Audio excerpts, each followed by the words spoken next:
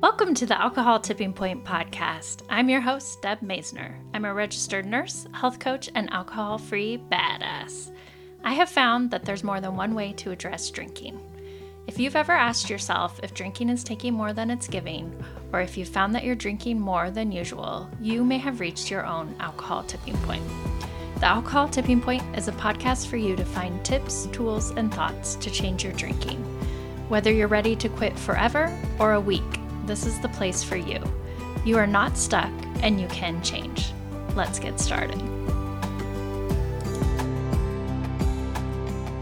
Thanks for listening to this episode of the Alcohol Tipping Point podcast. I wanted to do one that was a little more specific and was related to weight loss, specifically people who end up having bariatric surgery and develop alcohol problems afterwards.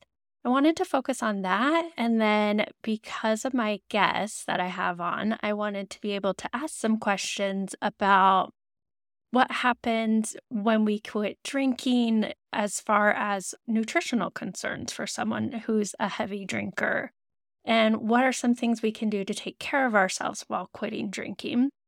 And then I also wanted to ask Kyle about weight loss drugs like Ozempic, which have been shown to reduce cravings for food, but also for alcohol. And I just think that even if you're someone that doesn't struggle with weight, if you have never had bariatric surgery, I realize that's a small population, I think this will be a useful episode for you because there are so many correlations between over drinking and overeating and behavioral change, and just how do we make changes in our lives and what are different tools we use. And so I was happy to have one of my colleagues from St. Alphonsus. We worked together, not closely, but we did work together at the hospital. Kyle Kamp is my guest for today, and he is a registered dietitian who, after losing 140 pounds himself, developed a passion for helping other people learn the basic principles of good nutrition. And he worked many years in an outpatient nutrition program in Boise, Idaho at the hospital we worked at. And he worked also with bariatric surgery clients.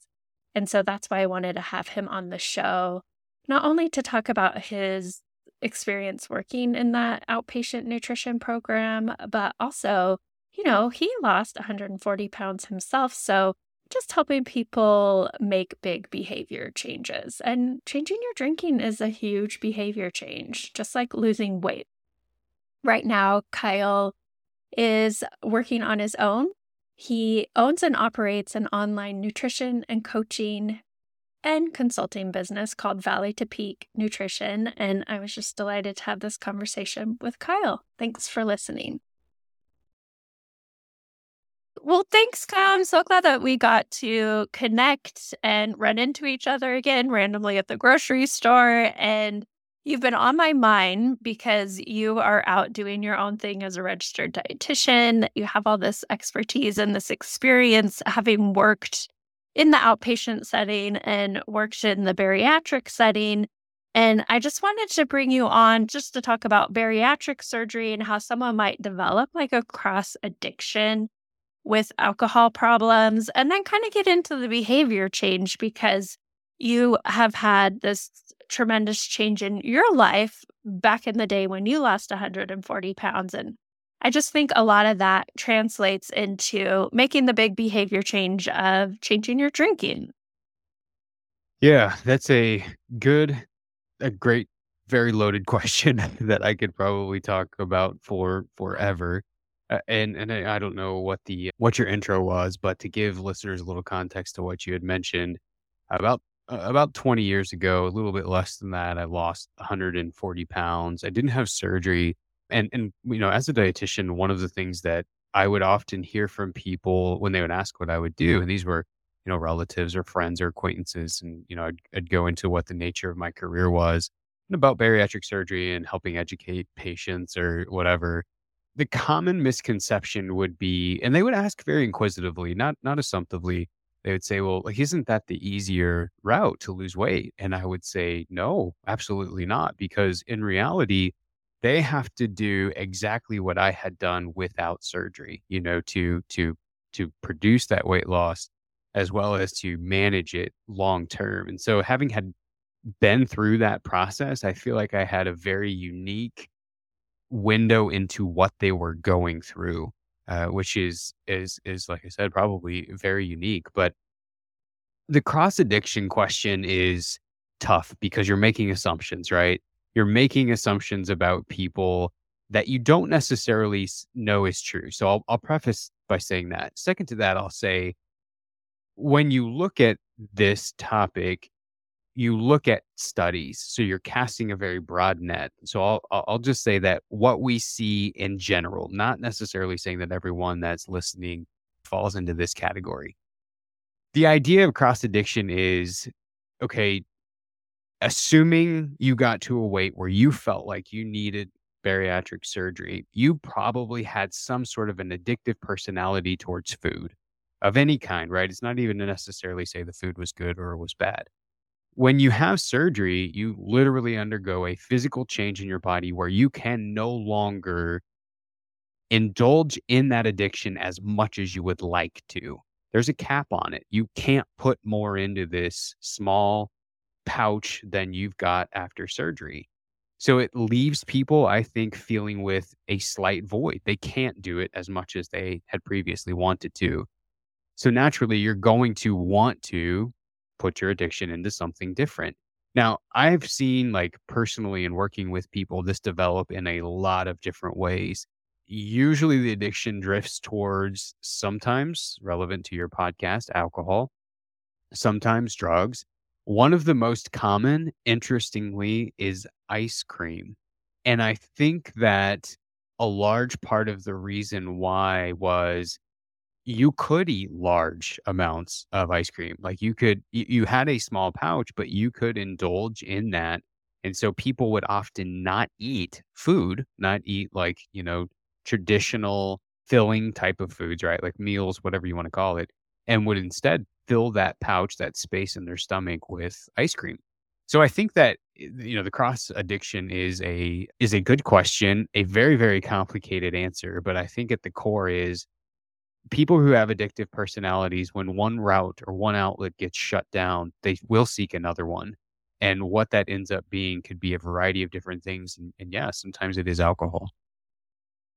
Well, can you go back and just explain what bariatric surgery is and like the different types of Yeah. bariatric surgery?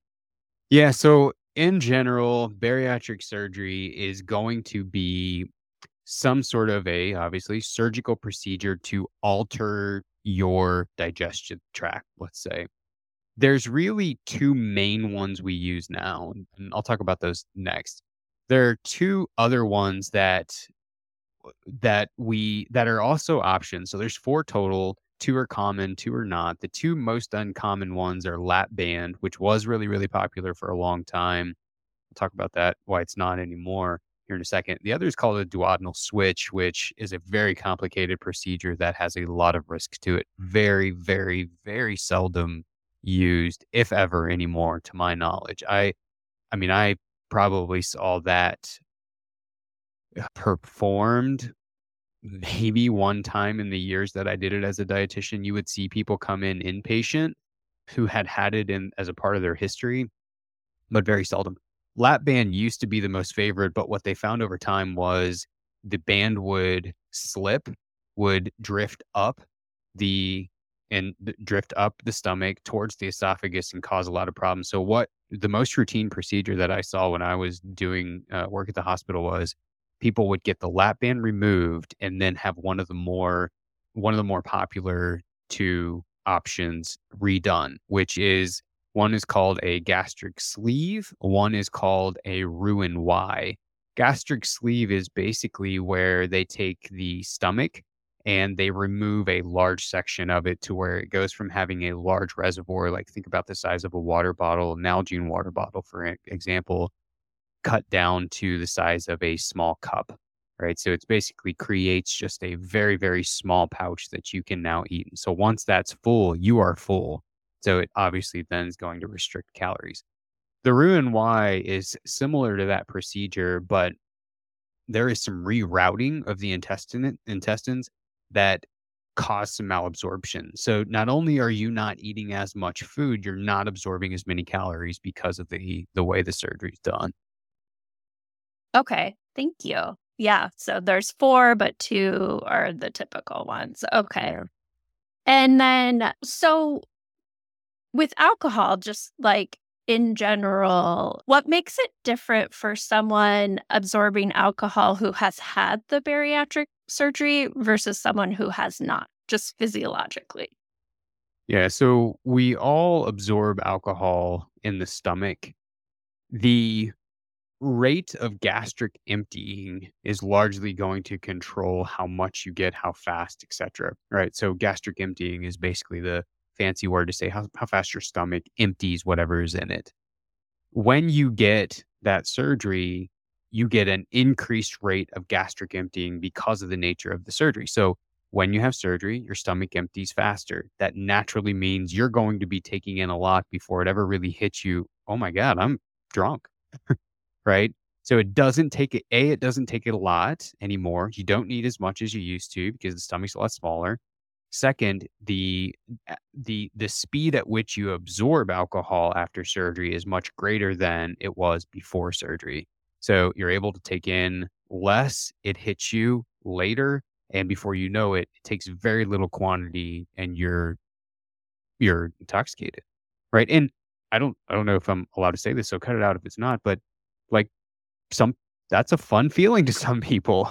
So people who used to be addicted to or it's associated with a fun time, right? Like maybe you were in college and you used to drink and you enjoyed that, right? You enjoyed that whole part of your life, that whole season, not necessarily just a single feeling, but you enjoyed that feeling.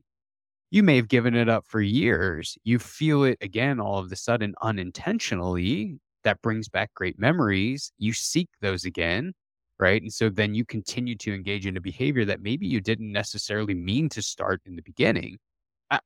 One thing that I have seen over the years of doing this is that very rarely do these things start intentionally. It's not like people seek them out and they're like, "Oh man, I think I'm gonna become a drug addict." Or it's like they wake up and today seems like a good day to start drinking more alcohol. It's almost always unintended, but grows faster than we really want it to. Almost like any addiction, right? Even food. And it's I think what ends up happening is for a lot of people is they unintentionally feel that because it empties faster, before you know it, you're feeling things that you didn't necessarily intend to, even after small quantities. It's like, oh, well, pre-surgery, I used to be able to have X number of drinks in. I was totally fine. I'm probably good to go then because they don't have that education to know that. They don't have that awareness, which was part of my job. So they unintentionally feel it and they're like, oh wow, it doesn't take as much. And then it just continues on. Yeah, that makes sense. And then, so the person who, I mean, we know that there's like difference between men and women as far as alcohol absorption. And then do we see a difference because the person coming in for bariatric surgery is of a certain weight and a bigger person. So pre-surgery, were they, and this is a generalization, but like being a bigger person and maybe having a bigger stomach size, maybe they were able to handle more alcohol pre-surgery, and then after they're losing weight and they have a smaller stomach size. Is that part of it too? Well, there will be a lot of variables involved, right? Like tolerance. So if someone is used to drinking a lot, it's going to take more and more and more to feel the effects. Most surgical programs are a 6-month process. You enter the program, 6 months later you have surgery. You're checking in with surgeons, dietitians, etc., at least once a month to evaluate your progress. Two two important pieces of that check-in process is we're assuming you're not drinking alcohol anymore, and we're also gonna ask you to stop smoking. Those are a couple of the main 2 things that we're going to ask of you. So you I'm conceivably, you sorry. can I'm sorry to interrupt. No, it's So great. prior to surgery, you're going to require no smoking and no drinking, period? Yes, we do not want you to engage in any of that behavior. Definitely not drinking more than the quote recommended dose of alcohol, which is 2 drinks a day for men, 1 drink or less per day whenever for women.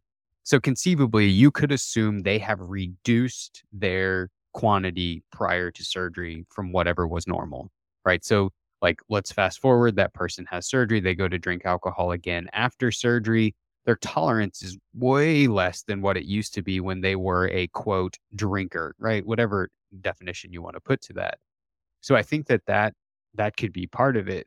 The second thing would be contents of the stomach, right? If you most people, not always, but a lot of people will, especially when socially, they're eating while drinking. So food contents in the gut with alcohol is going to reduce the rate of gastric emptying.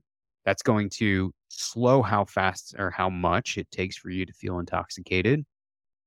And that changes things. Well, when you have surgery, not only can you not eat as much food, but the rate of emptying is much higher. So the alcohol empties higher, much faster. You have very little food content.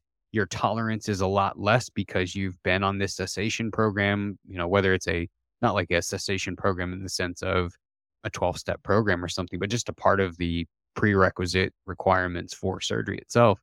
Your tolerance would be a lot lower, so it doesn't take as much to feel the effects as it did whenever you were, let's say, even drinking socially 1 time per weekend. So there are a lot of different things that can play a role, and yeah, total body weight can play a role too. I'll use myself as an example. So I had a period in college and postgraduate degree where I drank pretty regularly and could drink plenty before starting to feel any sort of an effect. Went years and years without having any alcohol at all. And then, honestly, I think mowing the grass one day, I thought, man, that like a drink just sounds good. It was hot. It was a summer day or whatever. Had less than a 12-ounce beer. And I used to be able to drink multiples of those, less than a 12-ounce drink, and was feeling very much like that was all I needed. And then stopped because of that. I was like, look, if I can't even drink one without feeling like that, I don't want any of it. So, I basically didn't drink anymore ever since then. That's to say that my body weight changed tremendously from the point whenever I was doing it to whenever this point had happened, as well as tolerance changed a ton. And so I think I'll just pick on myself as an example of a case that people could see the difference between. That's without surgery too, right? So my gastric emptying rate, the rate at which my stomach empties, is essentially the same as it was then.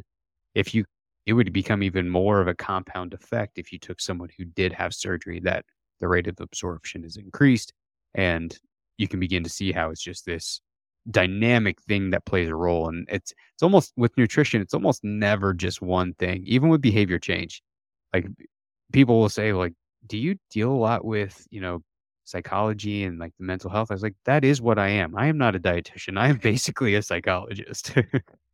Oh my gosh, that's so true. Some of the studies say as much of 30% of patients who have had bariatric surgery could go on to develop a drinking problem. Is that kind of what you saw in the clinic, or were you concerned about it? Were the doctors concerned about that particular alcohol problem in post-surgical patients? It is known, right? It's known that Okay. there's a risk there. And yeah, but at the end of the day, and you know this too, uh, behavior change is hard. Like when people sign up for our nutrition program, the thing that I'll tell them is, look, you'll be in this for a couple of months, probably. Like that's what the expected time would be. But the biggest barrier that you're going to have is the 15 inches between your ears, or the the 7 inches between your ears. Your brain is going to be the hardest thing to deal with here. Behavior change is extremely hard, and people do not like telling themselves no. They do not Mhm. like being able to have what they want.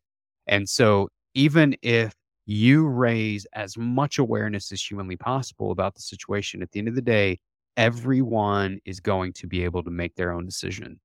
And whether it's dealing with nutrition and weight, whether it's dealing with alcohol, whether it's dealing with starting an exercise program, whether it's dealing with getting up out of bed earlier so you can get to work on time, it doesn't matter.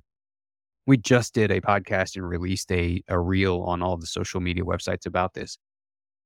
Change is extremely hard, right? And if you're at the end of the day, if you're unwilling to make those sacrifices, it's you can raise the most awareness on the face of the planet. Unless someone wants to change their behavior, they will not do it. So it is common to know that among that population, they go on to be addicted to something else. I'm going to come back to another point too that we see, but there's only as like that's the most discouraging part about your job probably and mine is you want it, but at the end of the day, you ultimately know the person on the other end of the phone, the other patient, the person on the other computer screen, whatever, they have to want it as bad. The other thing that we see interestingly that I saw was relationship changes, divorces.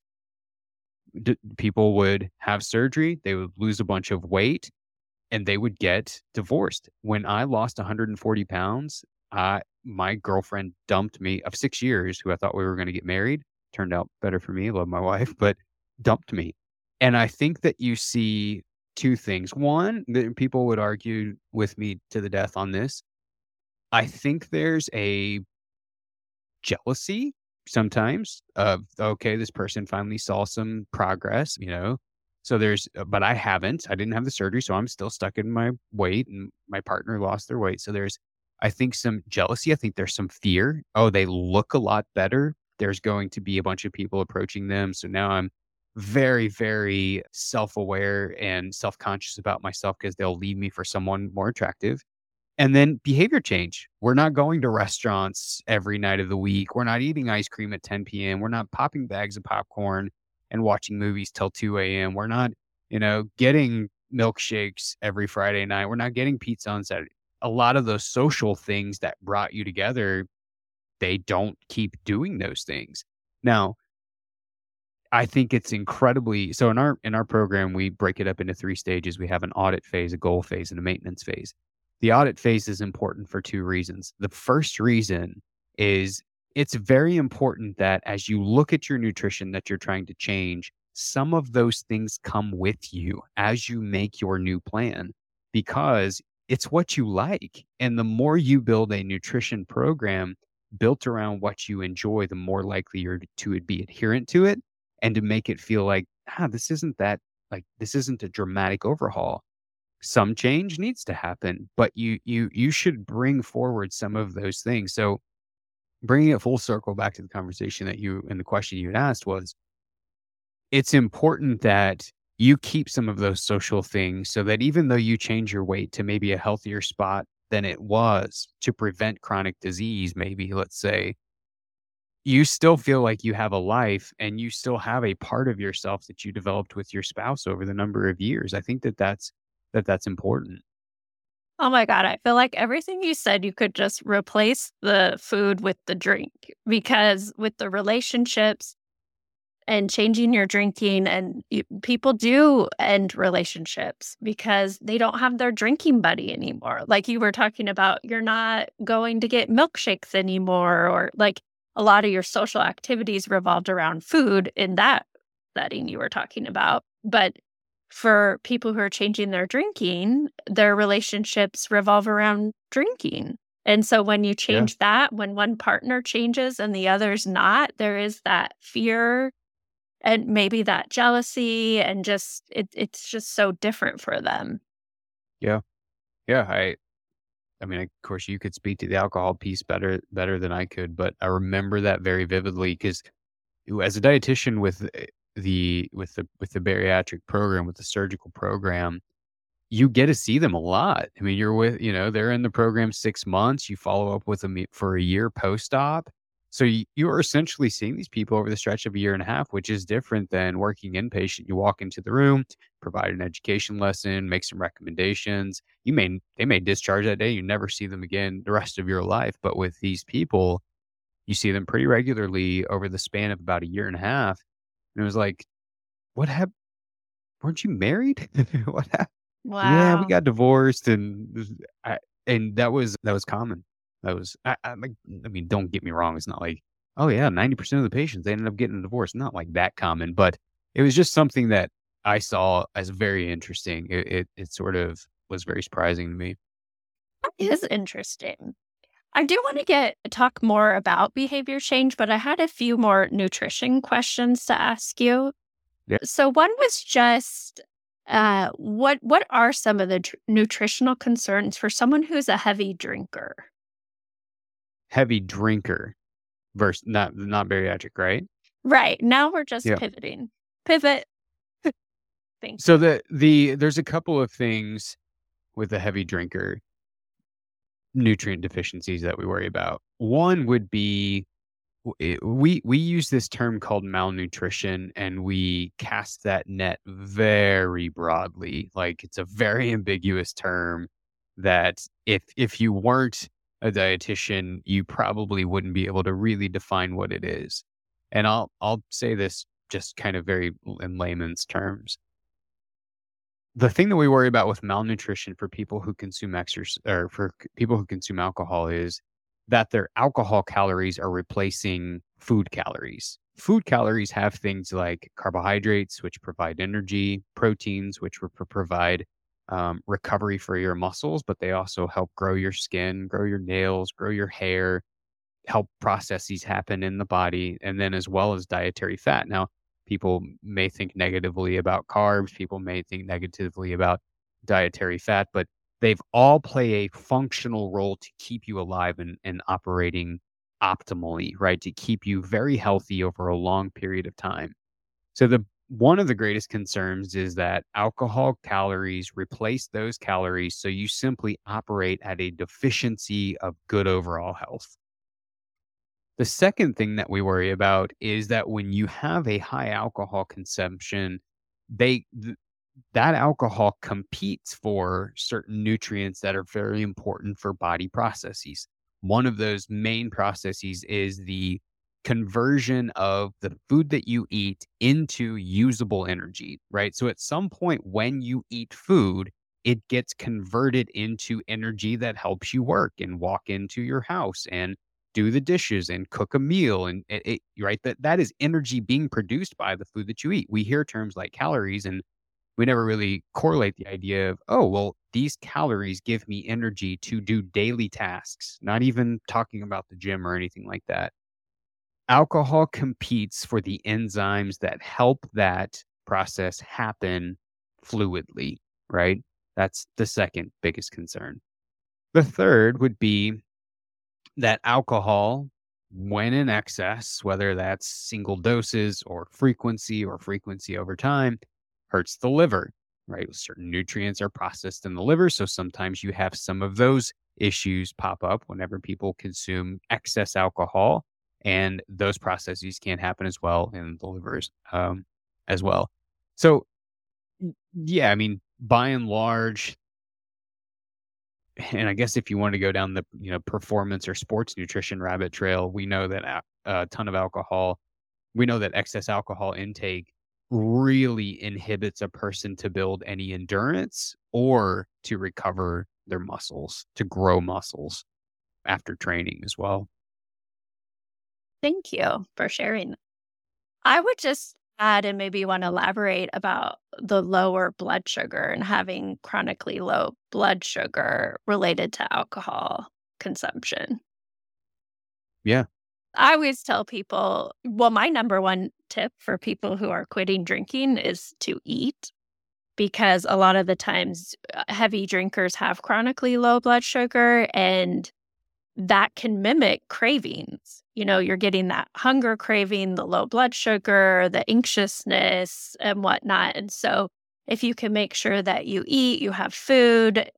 In the beginning, I don't care what it is. I know ideally it would be like protein, something to keep you full longer, just to help reduce that craving for alcohol. So, I'm just curious what your take is on that.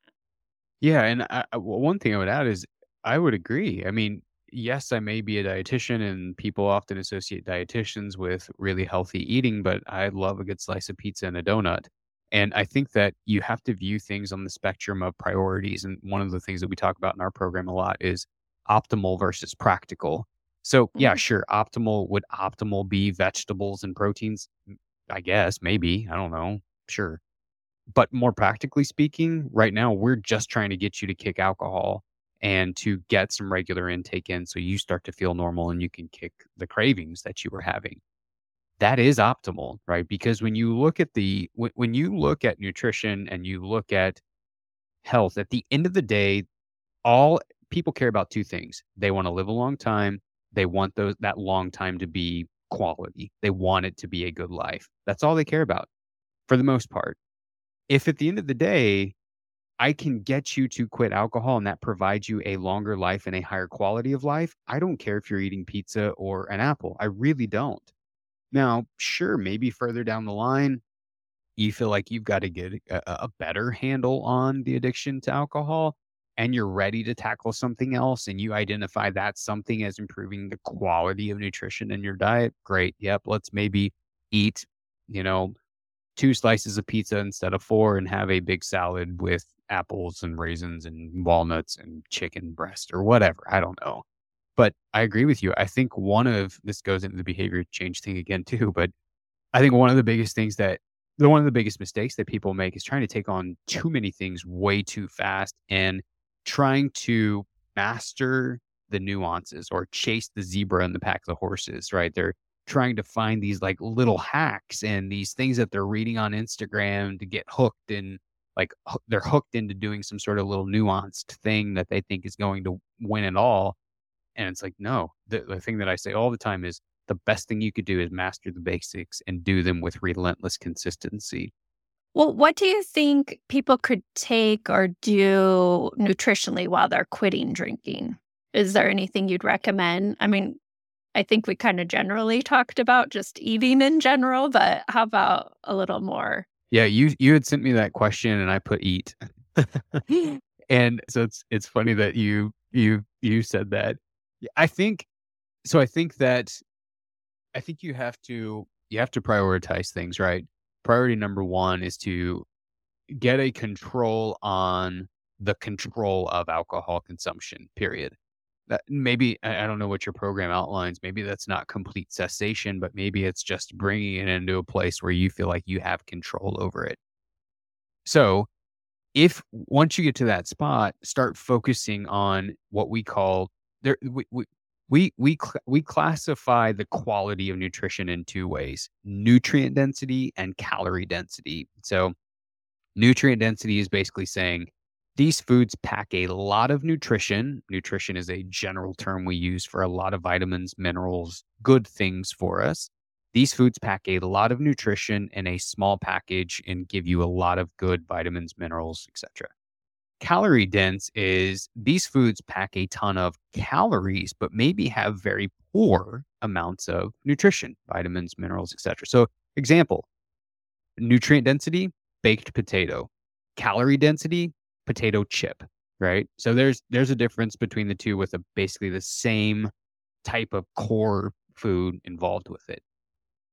Focus on nutrient dense foods for a while because your body is likely low in those. Build those stores up so you start to feel better again, right? I think that that would be one thing.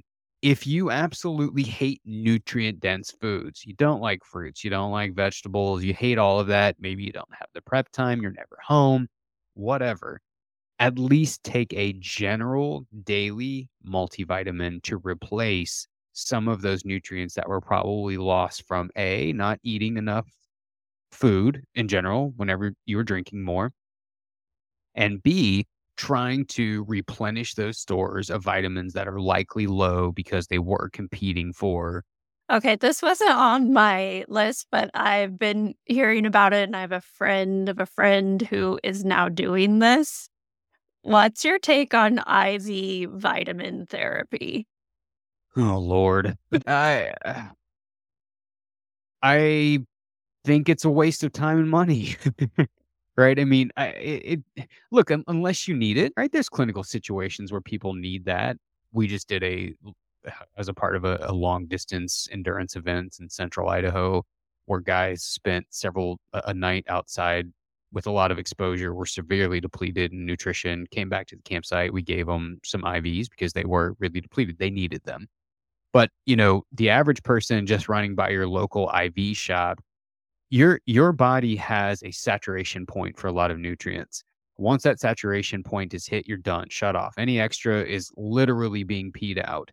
So, if that's the case, you may as well take the money and put it in the toilet because that's exactly what's happening. So, once those saturation points, which most of those IVs are rich in nutrients that you're already either A, getting in food or a supplement, meaning a multivitamin or something similar, and they are in quantity so high that, okay, maybe you were low. Let's say you were low, but the quantities in those things are so high, which you're paying for. Once you get repleted, anything above that, which is in every bag, is gone. So my suggestion would be you'd be better off buying a general over-the-counter multivitamin, taking it one time per day, and going about your life than spending time driving to the clinic, spending time in the chair getting the IV, spending money peeing out nutrients that you're not even absorbing, spending time driving back over to wherever it was that you came from, your house or your work or whatever. But that is a good example of what I'd mentioned earlier, where people are trying to find a hack to get this thing, and there is no hack. There are a few basic non-negotiables that if you do with consistency, that is the work. But again, it is work. And we like the pill, we like the IV, we like the hack. And it's like there isn't one there. And I would maybe this is the same for you. There is no hack to stopping and getting control of your alcohol intake. It is work. It is uncomfortable. It is annoying. It does require, it does require intentionality. It requires awareness. It requires all of these things that are unnatural, but it produces what you want. There's no hack to that. And I feel like that was something I learned even in my own weight loss. It was like, look, dude, I mean, I was 25 or something like that whenever I'd lost my weight. If you want to do this, you will need to work at it, period. And when I learned that I had just had to embrace that, I did. I embraced it. And, this goes into the behavior change thing again, but it was worth it. But it was work. It was. I'd be a liar to sit here and tell you, like, oh, no, no problem. No problem at all. No, it wasn't. It was hard. Yeah, you have to be willing to be uncomfortable and sit in the chaos in the short term to get your long-term results. 100%. One thing we say all the time is this will move from daily intentional decisions to subconscious behavior. It will move from you having to feel like you're doing intentional stuff every day to the point of where you wake up and it's just you. You no longer think about it. It is easy. It doesn't seem like work anymore, but that is a hill to climb at first. I appreciate you saying that. And it's true. I mean, yes, it sucks. The beginning part, we call that like sometimes the obstacle course or the river of misery, where you're going from one identity or whatnot, whether that's an overweight person or, someone who's not able to climb, run a 5K or someone who's quitting drinking. You go through this obstacle course, river of misery. That's the hard part until you get to the other side. And then it just becomes you. It's just what you do or don't do. Like I just don't drink and it's not hard anymore. Well, talking about just one more thing, and then I do want even more of your behavior tips. But the one more thing was weight loss drugs like Ozempic. I have heard that they could also help with decreasing drinking cravings. Can you kind of touch on those new weight loss drugs, what they are, and how they might relate to drinking? Yeah, so Ozempic is a medication that is designed for diabetics. And you started having some physicians prescribe it to folks who did not have diabetes as a method for weight loss, and people were having success on it. And it really works in two ways. One, it's going to mimic a rise in hormones that help you feel fuller earlier, right? So you feel fuller in a meal than you would without it, which obviously helps prevent you. Look, to lose weight, you need a calorie deficit. That's it. So this produces the feeling fuller earlier. That helps you eat less, which is obviously creating a calorie deficit. So it produces some weight loss. The other thing that it does is it slows digestion and gastric emptying, like we were talking about earlier. So now food sits with you longer. So not only are you feeling fuller sooner, you're eating less, but even that less food that you're eating stays with you longer. So now there's longer time between your meals. So now instead of eating 4 or 5 times per day, you're eating two, and you're not even really that hungry for two. So ultimately, these changes are bringing about a pretty significant calorie deficit compared to what a person had previously been eating, which produces weight loss. And then how would that translate to, like, a decrease in drinking or craving alcohol? Because I've also heard people say the Ozempic turns down the mental chatter in your head about food, but do you think that's just related to the biological happenings in your body, and then you're thinking that? Or, like, what is going on there? I don't know. I mean, I don't know on the alcohol end of things. I think that I think if the thing that comes to mind is the placebo effect is strong, right? Even if there's not necessarily a mechanism there, if they've heard that or if they've been told that, or maybe they sense that from a nutrition standpoint, right? They're seeing like, oh man, I'm just not hungry as much. And that may give them the power or whatever to say, "Well, I just don't know that I want to drink as much either." It's hard to say because alcohol, like with nutrition, if you have that feeling of fullness, you're pretty unlikely to keep trying to just put stuff down your mouth, right? Alcohol is a little bit different in like the sense of that's a deep thing. That's an intrinsic, not there's not an appetite driving that in the sense of an empty pit in your stomach the way that food would be there. So it seems a little bit honestly naive of me to say, oh well, it's maybe placebo, but I don't know. I don't know. I Hmm. don't know how Ozempic would affect someone wanting to drink less. Yeah, I just wanted to ask you that while I had you, because I had just kinda heard, but it sounds like there's not, like, a lot of science related to it yet. Yeah, I don't know. I mean, I can't. I- If I guess if you think about again, y- from the conversations I've had with people who have tried this as a weight loss drug before wanting to enroll in our program, they don't feel good on it at all. So Mhm. yes, it does bring about earlier fullness. It does keep you fuller longer because of the mechanism of the drug in the body, but they don't feel good, right? They feel bloated and kind of lethargic. They don't have a lot of energy because the calories are so much lower. So I suppose you could say people just don't feel like drinking as much, right? There's no like, if you think about a beer can be fairly filling. So if you're feeling really lethargic and bloated and just kind of not well, you probably don't want a beer or don't Mm. want a full beer or don't want 5 beers or whatever. I mean, I'm trying to pull stuff out of the air here as to how it might work, but that's what would maybe make the most sense to me as opposed to unless there's again something I don't know as far as chemically in the brain helping you get better control of cravings. Got it. Okay. Well, let's get into some of your advice for people who are making a big behavior change. Where do you wanna start?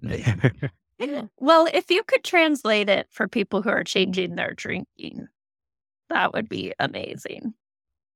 Yeah, so from a nutrition standpoint, and you probably do this too, and we've already sort of said this earlier, the one thing that I cannot do for someone like, I can give a decent rah-rah speech, and motivate you, but the one thing that I can't make you do it. I can't make you want it.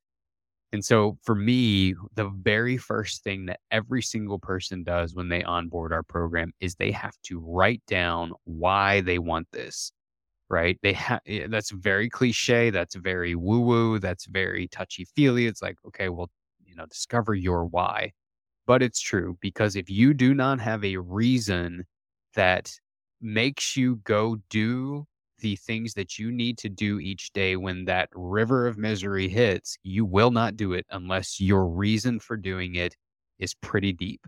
Now, from a nutrition standpoint, I have found that that is not things like, "Oh, I would like to wear a small top instead of a medium," or "I would like to wear a extra large top instead of a triple X," or whatever. It is things like, I am tired of being walked off of airplanes because I can't fit in a seat.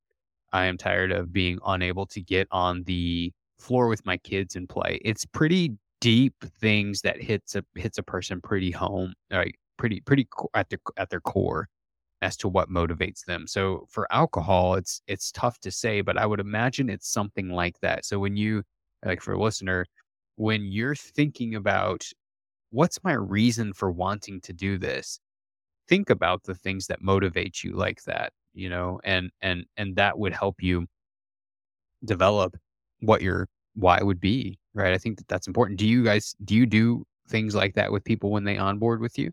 Oh, yeah. Why and what's your vision? And absolutely. Yeah. Because it's more than about the drink in the moment, like that you feel good in the moment. Yeah. But what do you want? How do you want to live your life? And a lot of the times the why for people is like, I want to feel I wanna improve my health. I want to have better quality of life. I Yeah. want to improve my relationship. I want to be proud of myself. I want to have more energy. I wanna have more focus. I wanna just all these different things that alcohol is just taking away, just draining from them. And I would I would encourage, and you probably do this, I would encourage people to niche that down, right? Because that's very ambiguous. I want to feel better. What does that look like? Mm, What do you feel when you do not feel good from alcohol? Literally write those down. Maybe it's a book, maybe it's one thing. And yes, literally write those down. I want my time back. I want my money back. What does that look like? What does your money look like? What would you like to do with your money instead? I would write those down because if not, the idea of "I want to feel better" is so ambiguous and mhm, nondescript that you don't know what are you looking for? Like, what is feeling better going to feel like whenever you get there? I think a good general thing to ask yourself is, "What better life is this gonna provide me?" Right? Well, how is my life going to improve by not doing this anymore? What is my time gonna look like? What are my finances are going to look like? What's my relationship with X, Y, and Z person or my kids going how's that going to improve? What would I want that to look like without alcohol in my life? I would write those down because those are going to be a lot more descript in here's what I'm chasing.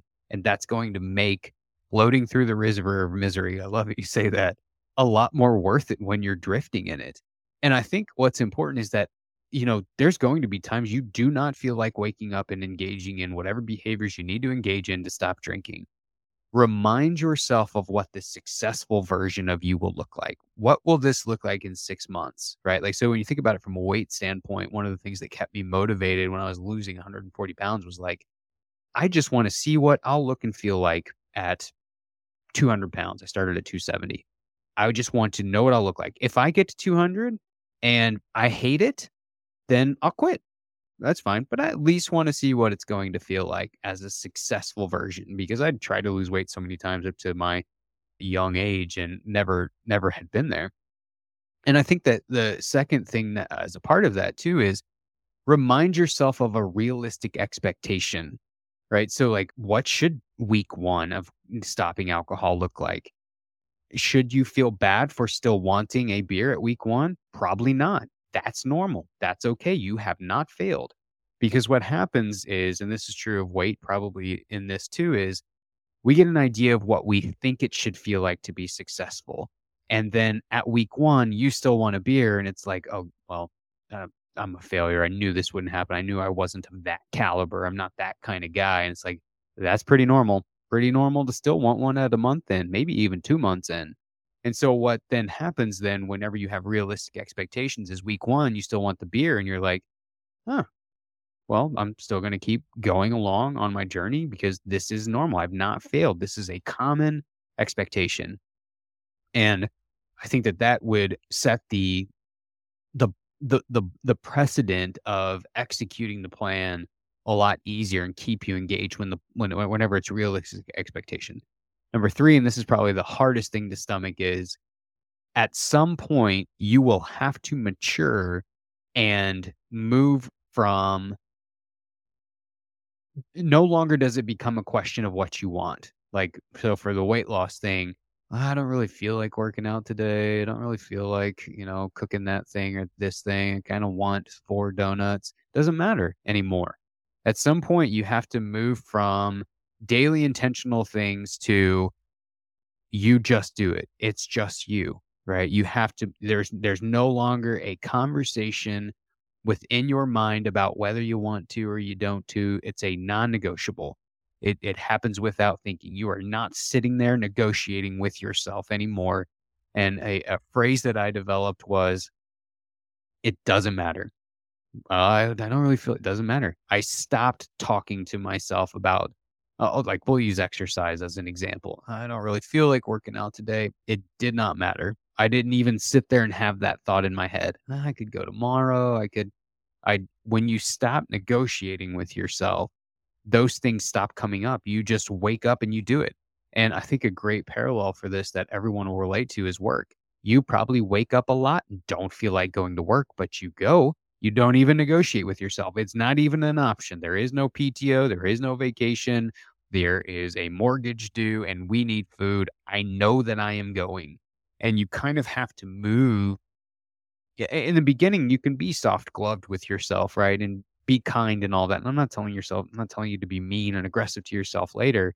But at some point, you kind of do have to mature to this idea of like, this is a non negotiable. It does not matter what I feel like. This is the person that I want to become. And so I am going to go do these things that help me become that person. Those are great. Those are so helpful. I think one of the ones I use for discipline or like you do it anyway is brushing your teeth. Because with work, you're probably still going to have those moments, but with brushing your teeth, there's no drama. There's no thoughts about it. You just do it. Yeah. Yeah, I love all your advice. I'm so glad that we got to have this conversation. Yeah, Feel me like too. we could have like a part 2 and just get I'd be more glad to do a into part the two. I love, behavior. We yeah, I should. love them. We should totally do it. Well, tell people how they can find you. Sure. Yeah. So our nutrition program is called Valley to Peak Nutrition. Almost everything is under V and then the number 2 P nutrition. So it's V2P nutrition on all of the social channels, or v2pnutrition.com is our website. We have a podcast too. It's called Valley to Peak Nutrition Podcast. So if you Google Valley to Peak Nutrition and you're interested in anything that you see, that'll get you to most places. Oh, that's awesome. How'd you come up with that name, Valley to Peak? That's a good question. So when I was sort of designing the program or the business, I was back home visiting. I'm from Indiana.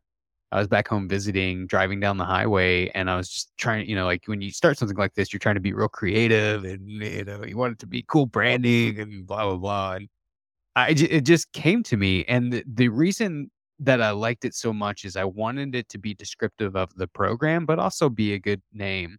And so the idea is that it's, with most weight loss journeys or anything, related to what I do, kind of start in a valley and you eventually go to a peak. So yeah, hence the name. We did Valley to Peak Nutrition. We've worked a lot over the years with people who recreate outside. So like our program kind of started with, our tagline was helping people to prepare for and perform optimally in the mountains. And since then, the program has grown to basically like prepare for and perform optimally in life. Some Love people it. we have do nothing in the mountains at all, and that's fine. We love helping those folks. Some people still do stuff in the mountains. Some people are after weight loss. Some people are after education. And they're like, so it's really grown to be this really broad program that I love that. I love that. I never really intended for it to be super niched, and that's where the name came from. I think it's great. It does symbolize that journey that we're on and just reminding people like, yeah, you're walking along, you're seeing the mountain in the distance. You may stumble along the way, but keep going. We're not going to put you back to the starting line. Yeah. Keep going. So Yeah, I love it. And that's a it's great very Idaho. Yes, yeah, that was the other thing, right? Thank you again for coming on the show. Yeah, absolutely. Thank you for having me. I appreciate it. It's a pleasure. Thank you so much for listening to this episode of the Alcohol Tipping Point podcast. Please share and review the show so you can help other people too. I want you to know I'm always here for you, so please reach out and talk to me on Instagram at Alcohol Tipping Point and check out my website, alcoholtippingpoint.com, for free resources and help. No matter where you are on your drinking journey, I want to encourage you to just keep practicing, keep going. I promise you are not alone and you are worth it. Every day you practice not drinking is a day you can learn from. I hope you can use these tips we talked about for the rest of your week, and until then, talk to you next time.